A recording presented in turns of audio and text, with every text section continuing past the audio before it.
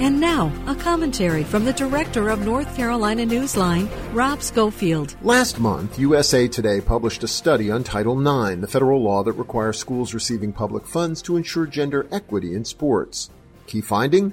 Even when one excludes football from the math, colleges and universities spend millions and millions of dollars more on men's sports than women's. And it's in light of this report that the recent attacks on transgender athletes by Republican lawmakers emerge as stunningly hypocritical. You see, the politicians and the women athletes and coaches they've cynically manipulated to join them say they oppose participation by transgender kids out of a desire to aid women's sports. But of course, if they really cared about women's sports, they'd be raising heck and raising public appropriations to end the funding gap, and thereby aid tens of thousands of young women, surprised they haven't, not cruelly making things hell for a tiny handful of transgender girls who just want a chance to play. Unfortunately, the recent attacks confirm that when it comes to their ongoing culture war, the hypocrisy and cynicism of conservative politicians is boundless. For NC Newsline, I'm Rob Schofield.